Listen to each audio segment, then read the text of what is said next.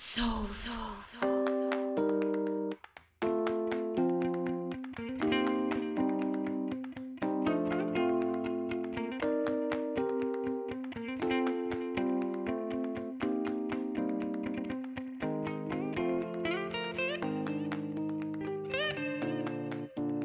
Welcome to the Speak Up Talk Radio Network, the Authors on Fire podcast. I am Pat Rulo with a Firebird Book Award-winning author to share with you, Betty Cetas, and the winning book is titled Oscar and the Awful, Horrible Smell.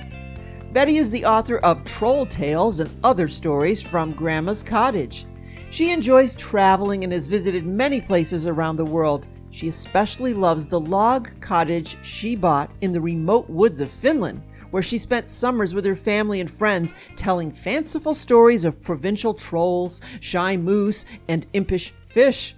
She lives half the year in Tucson, Arizona with her husband and little dog Jessie. Oscar and the Awful, Horrible Smell is her first book, with many more to come. I'll tell you what, we are going to have a good time today. Welcome to the network, Betty. Thank you so much. So I know we're going to have a good time today. And I already had the opportunity to speak earlier with your daughter, Amanda, and we spoke about her book. So, I feel very honored and privileged to have a family affair here today. I've been telling stories since I was in first grade. On the way to school, I was always telling a story. That's so funny that you can retrace something way back to the very beginning where it just is who you were, just a storyteller from the very, very beginning. And we're going to get into that. I just want to first congratulate you on winning the Firebird Book Award. I was happy to share that with you. Oh, thank you so much. I mean, I was shocked, frankly. Oh. This old woman that told stories and all of a sudden won the second place. It was... It just threw me. Well, I'm glad it was us. I'm glad you chose us to take that bit of leap of faith. I appreciate that. Well, it was a very nice thing. And I'm thankful for my daughter who wanted to publish these books because I never dreamed of publishing them, frankly. So you had written them down, but didn't have them published until Amanda said, "Hey, let's get these published." Right, mm-hmm. Right. And she wrote them down. I didn't. I was a dyslexic child, mm-hmm. Very dyslexic, and it really affected me. I was pulled out of the classroom in second grade, and we had to remedial reading in the hall, mm-hmm. and I remember feeling ostracized. And my friends, who were friends as a child, wouldn't play with me because I was considered the dummy in the hall. And I had made friends with what we called as a child kids over the track, on the other side of the track, Right. But that was a good thing because I grew up realizing that people from all sides of the track are people. And some shun you for what they think you are, and others embrace you for what you are. Or who you are. It's a powerful lesson I learned at a very young age. Oh. And I remember we moved to the country, my parents, and I had to go to a one-room school. And I sat down because I was so proud I got these third-grade books. And the teacher came up to me and said, "Oh, your mother bought the wrong books. You're going back into second grade because you can't read." But, it was a good thing because I would hear the first graders learn to read, the second graders, and I heard all these classes go through their studies, and I made myself learn to read because I love stories. Mm-hmm. And I couldn't read a storybook. My mother would sit down and read me fairy tale books and things like that. And I wanted to be able to read.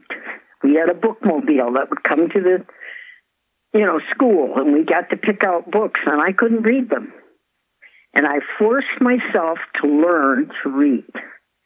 And that was before they even knew what being dyslexic was. You know what I mean? I do. I wanted to be a teacher because I wanted to teach children to learn to read.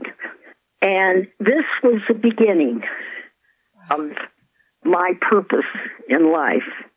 But stories was there, because when I couldn't get something, I would sit and look out the window and make up a story. That was my escape. And I've never gotten over that. Yeah. When I go to bed at night and can't sleep, I make up a story. And sometimes it gets so good that I have to keep continuing the story and I don't sleep. I love that. It's so good you can't go to sleep. Oh, Betty, you know what? I don't know personally, but my husband is dyslexic and grew up with the same kind of situation where, they said he was a dummy. And, for so many years you believe that. And I guess it still kind of hangs around in your psyche, even though you're brilliant. He's a brilliant man. I'm really proud of the story you told us. I think it could be an inspiration for so many people that, there's still life after the fact that somebody tells you something about yourself that's not even true. So, well, and my stories to my grandchildren, I have tried to incorporate even an Oscar and the smelly feet, to have children look at themselves, see what's wrong, and own it, and go beyond it. Yeah. I think that's very important in life. Not to wallow in our failures, but take our failures and make them victorious. Mm-hmm. Yes, so inspiring. And you have a lovely life backstory about your times in the remote woods of Finland that also inspired your storytelling and books.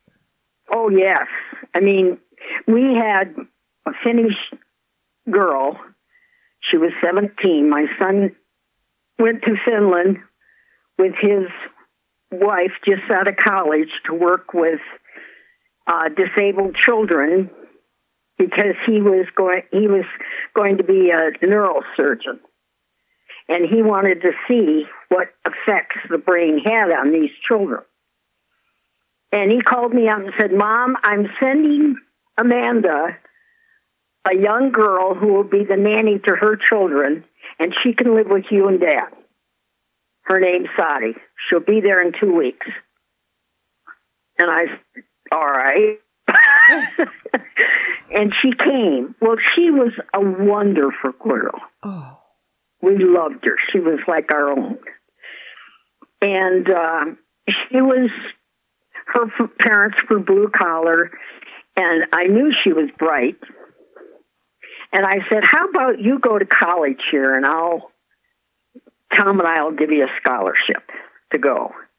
She said, "Oh, no, I was on the track not to go to college." Oh. I said, "Look," I said, "all of us American kids are dumb.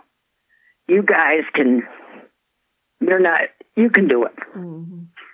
I said, "Go to junior college, take a class, and we'll see how you do." So she did. She got an A, of course.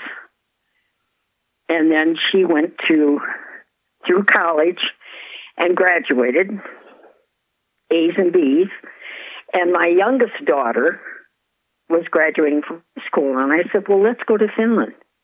And I'll meet your parents, and we can have fun." So we did. And I was in real estate at the time, and I loved real estate. And I said, "I want to buy a cottage." And she told her dad. So a lady took us around, and I bought this cottage. And I emailed my husband, "Send the money, you'll love it." And he about died right there. And I said, "This was inherited from my dad, and I'm going to do it." And he said, "Well, I'm going to have a psychiatrist in the living room when you get home." But we had fun. And we went to Finland, and I made sure all my grandchildren could come. And this is where we were inspired. We would walk in the woods. One of the younger ones, Adriana, she was from Tucson, of course. She picked all these fresh raspberries and strawberries, and she said, "Grandma," she said, "this is like a dessert store, and it's free." I said, yes, it is. I said, isn't it wonderful? And they wanted me to make blueberry pie, and I said, well, you have to go pick all the blueberries. They'd bring 1 cup. I said, no, you have to have 8.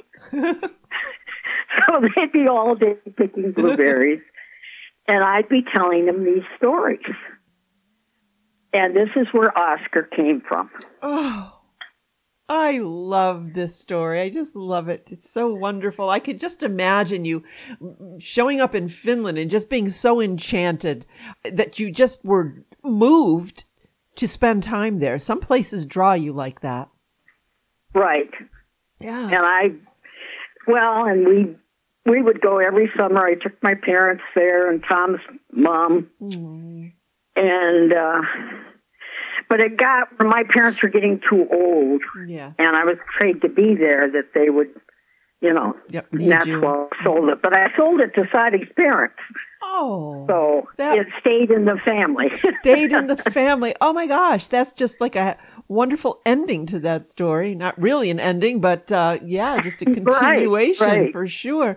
So Betty, where did the Oscar idea come from and the awful, horrible smell? Well, the Finns have all these trolls, and so I just imagined, well, what would a troll look like? So I would describe him to the kids, and how he was a shy, quiet person, knew the woods, knew everybody in it, and it just kind of unfolded. Mm-hmm. And Nathaniel, one of my grandkids, he always had smelly feet, terribly smelly feet. And I got the idea that this troll loved blueberries, and of course he'd stomp in the woods barefoot, and he'd get things between his toes, and they would fester and ferment and smell. And of course, we always, when something happens teaching school, it's never our fault. It's always somebody else's, right? Mm-hmm. So the smell was coming from other places, see? Right. Never him. And I was trying to teach kids that you have to look to yourself sometimes. Yeah, own up to it. And own up to it. Mm-hmm. And that's where the story came from. Oh, my gosh. That is so fun. Yeah, I'm so happy that Amanda decided to put this, or help you to put this on paper. Yeah, well, she was following me around when I was telling this story, writing it down. And my children are all very good with words. Mm-hmm. I was so terrible at writing things down that I always made sure they could write things down. Because I had these things going on in my head and could never really express them very good on paper. Mm-hmm. But they were always great on paper. And their father, who's a physicist, he was good on paper.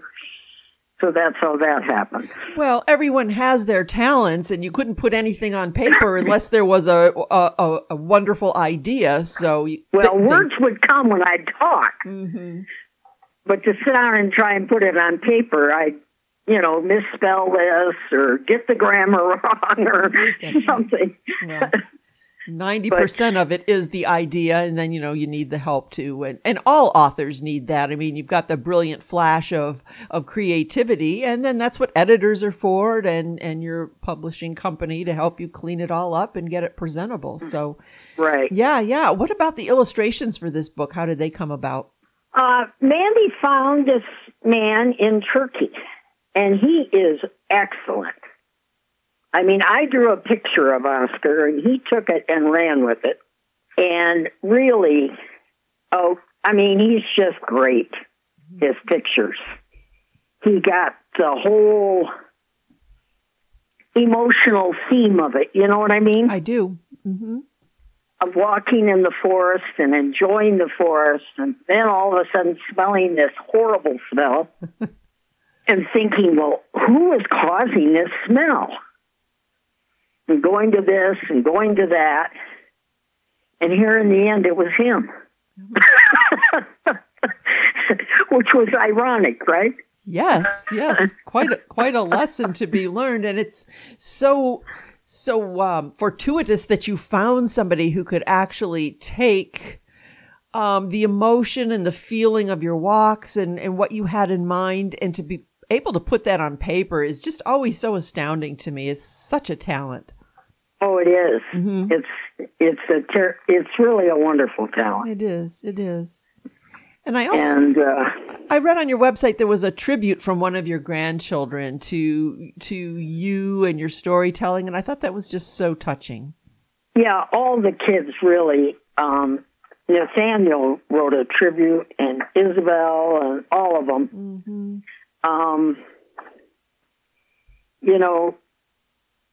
I've always been pretty out and out with my grandkids, and they've always been out and out with me in a lot of ways. Mm-hmm. We believe in having discussions and disagreeing, and yet loving one another in spite of our disagreements at times, and thinking about what the other person said. You know what I'm saying? I do. And I remember once Isabel and Elijah and Nathaniel were fairly close to the same age, and they'd play together. Well, Nathaniel was Mandy's child, and Isabel and Elijah was my son's children. And they kind of were talking to me about Nathaniel, and they said, Grandma, he's always so explosive and, telling me how terrible he was. And I said, you know what? I said, you two have your problems too. I said, Isabel, you like to lie to make yourself look good. And I said, Elijah, you like to sneak around, get the other guy in trouble, and then act like the little angel that you didn't do anything. Oh. And the two kids looked at me, and Isabel said, Grandma, you really know us, don't you? Oh, wow. And I said, yeah. Yes. I said, we all have those things in our lives that we need to look at and be more loving to other people's faults. But we always had those conversations. Mm-hmm. So important to have somebody in your life that you feel close to. And as you say, you can call them out, they could call you out, but you can always come back together and love and appreciate each other. That's kind of a rarity amongst families often, unless somebody takes charge like that. And you were the natural person to do so. What an impact you've made on their lives. And I'm sure they're all going to go on to be their own type of storytellers or writers. I mean, who knows how you've inspired them? Well, I hope I've inspired them. I was inspired as a small child. My parents didn't coddle you. That generation didn't, Right. I knew they loved me, but I'd come home and complain about a teacher. Mother would always say, well, what'd you do? Mm-hmm. No, it's true. I mean, that was the words out of their mouth. Mm-hmm. And I was always inspired by nature. We had this oak tree that was in our yard, and I loved it. Mm-hmm. And I'd look at it, and I'd think, God made this. What a wonderful thing. And I'd rub the Bible, which was never opened, and I'd say, God, I want to know who you are. And I kind of started to learn who God was through his stories in the Old Testament. Mm-hmm. And I remember a church man said to me, he said, well, I never read about Noah and some of these stories because they were so brutal. And I said to him, as a child, I loved those stories because it showed the power of God. And he was looking out for humans to be good, not evil. Mm-hmm. And he made us pay consequences for our evilness. And we have to learn to redeem through him and to, try to be good. Right, right. And he didn't get that in those stories, but as a child, I did. And they helped me to grow and look at things in a different way, you know? You were so wise as a little person. You almost wonder where that came from, you know? Well, I think maybe from those stories I heard. Yeah, there you go. Perhaps. Yes. Yeah. So interesting. So fascinating. Just kind of the evolution of a person from childhood to adulthood, and then what they do for their families, and then what they pick up on and carry on as a tradition. It's just so rich and beautiful. I'm sure that you constantly have stories and books. You could probably be publishing books 12 times a year. Well, I'm afraid I'm getting old enough now that my memory isn't as good as it used to be, you know. Well, you know what? It's like an oral tradition. You just do need someone to follow you behind and write it all down. Right. Yep. So you have other tales. We mentioned troll tales and other stories from Grandma's Cottage. Are any of those published or going to be? Manny's trying to get the third book is being published now. Okay. And then there's three more, I guess. And so, you know, it's getting the illustrator back from Turkey and all this and that. Sure. So it's a lot. All the parts and pieces, yes. Yeah, all the parts and pieces. Yep. She's working on it. And it's just blown me away, really, because I never dreamed this would be published. My sister's granddaughter took it to school and read it to classroom, and they all loved it, she told me. And I just was shocked that this little girl would take it and read it to her whole class at school. I mean, it just touched my heart. I thought, humbled me. You know what I mean? I do. It's so meaningful. So meaningful. You are a gift.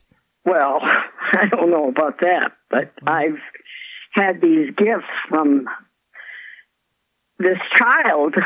I looked at it as such a gift that she would like it so much she'd take it to her classroom and read it, you know? I do. Wow. I mean, it's been overwhelming for me that it would even get noticed, if you want to know the truth. No, I understand that. But you know what? Sit back and kind of revel in it and then continue, because obviously there's something there. It's meaningful to people. Your message, I like the way you frame the whole message. You're not hitting somebody over the head with the message to kind of own up to your faults, if you want to even call them that. You've got a knack for storytelling, and your storytelling is a gift. So I hope you can continue. You know, I also saw something fun on your website, your knitting Oscar project. Tell me about that. My granddaughter, Adriana, kind of knitted the Oscar, which I couldn't believe. It's darling. It is. That could be a thing. She could start a little Etsy store where you sell your book and her knitted Oscars. Right. Oh, dear. How fun. So you've kind of been through the process now of not really planning to publish a book, but getting it out there. If you were to give advice to others similarly who were thinking about putting their thoughts together and creating a book, any advice about writing or publishing a children's book that you would want to share? I would think to be yourself and to always take your own experiences as a child and capture how you felt as a child, listening to stories, how they taught you things and made you feel happy or scared or sad, and how they enriched your life. You know, that little girl Betty is always there. Yes. Somewhere. And sometimes I pull her up and think about her, and how this little scared child learned how to go to Europe and take her children, learned how to get through college, learned how to teach, learned how to be a mother, learned how to be a grandmother. Yes. I mean, what more is there to life than that, really? Well, and even help that little girl from Finland to get an education. Who would do that? That's beautiful. Well, she was a beautiful girl. Yeah, was meant to be. Meant to meet and meant to help each other. Yep.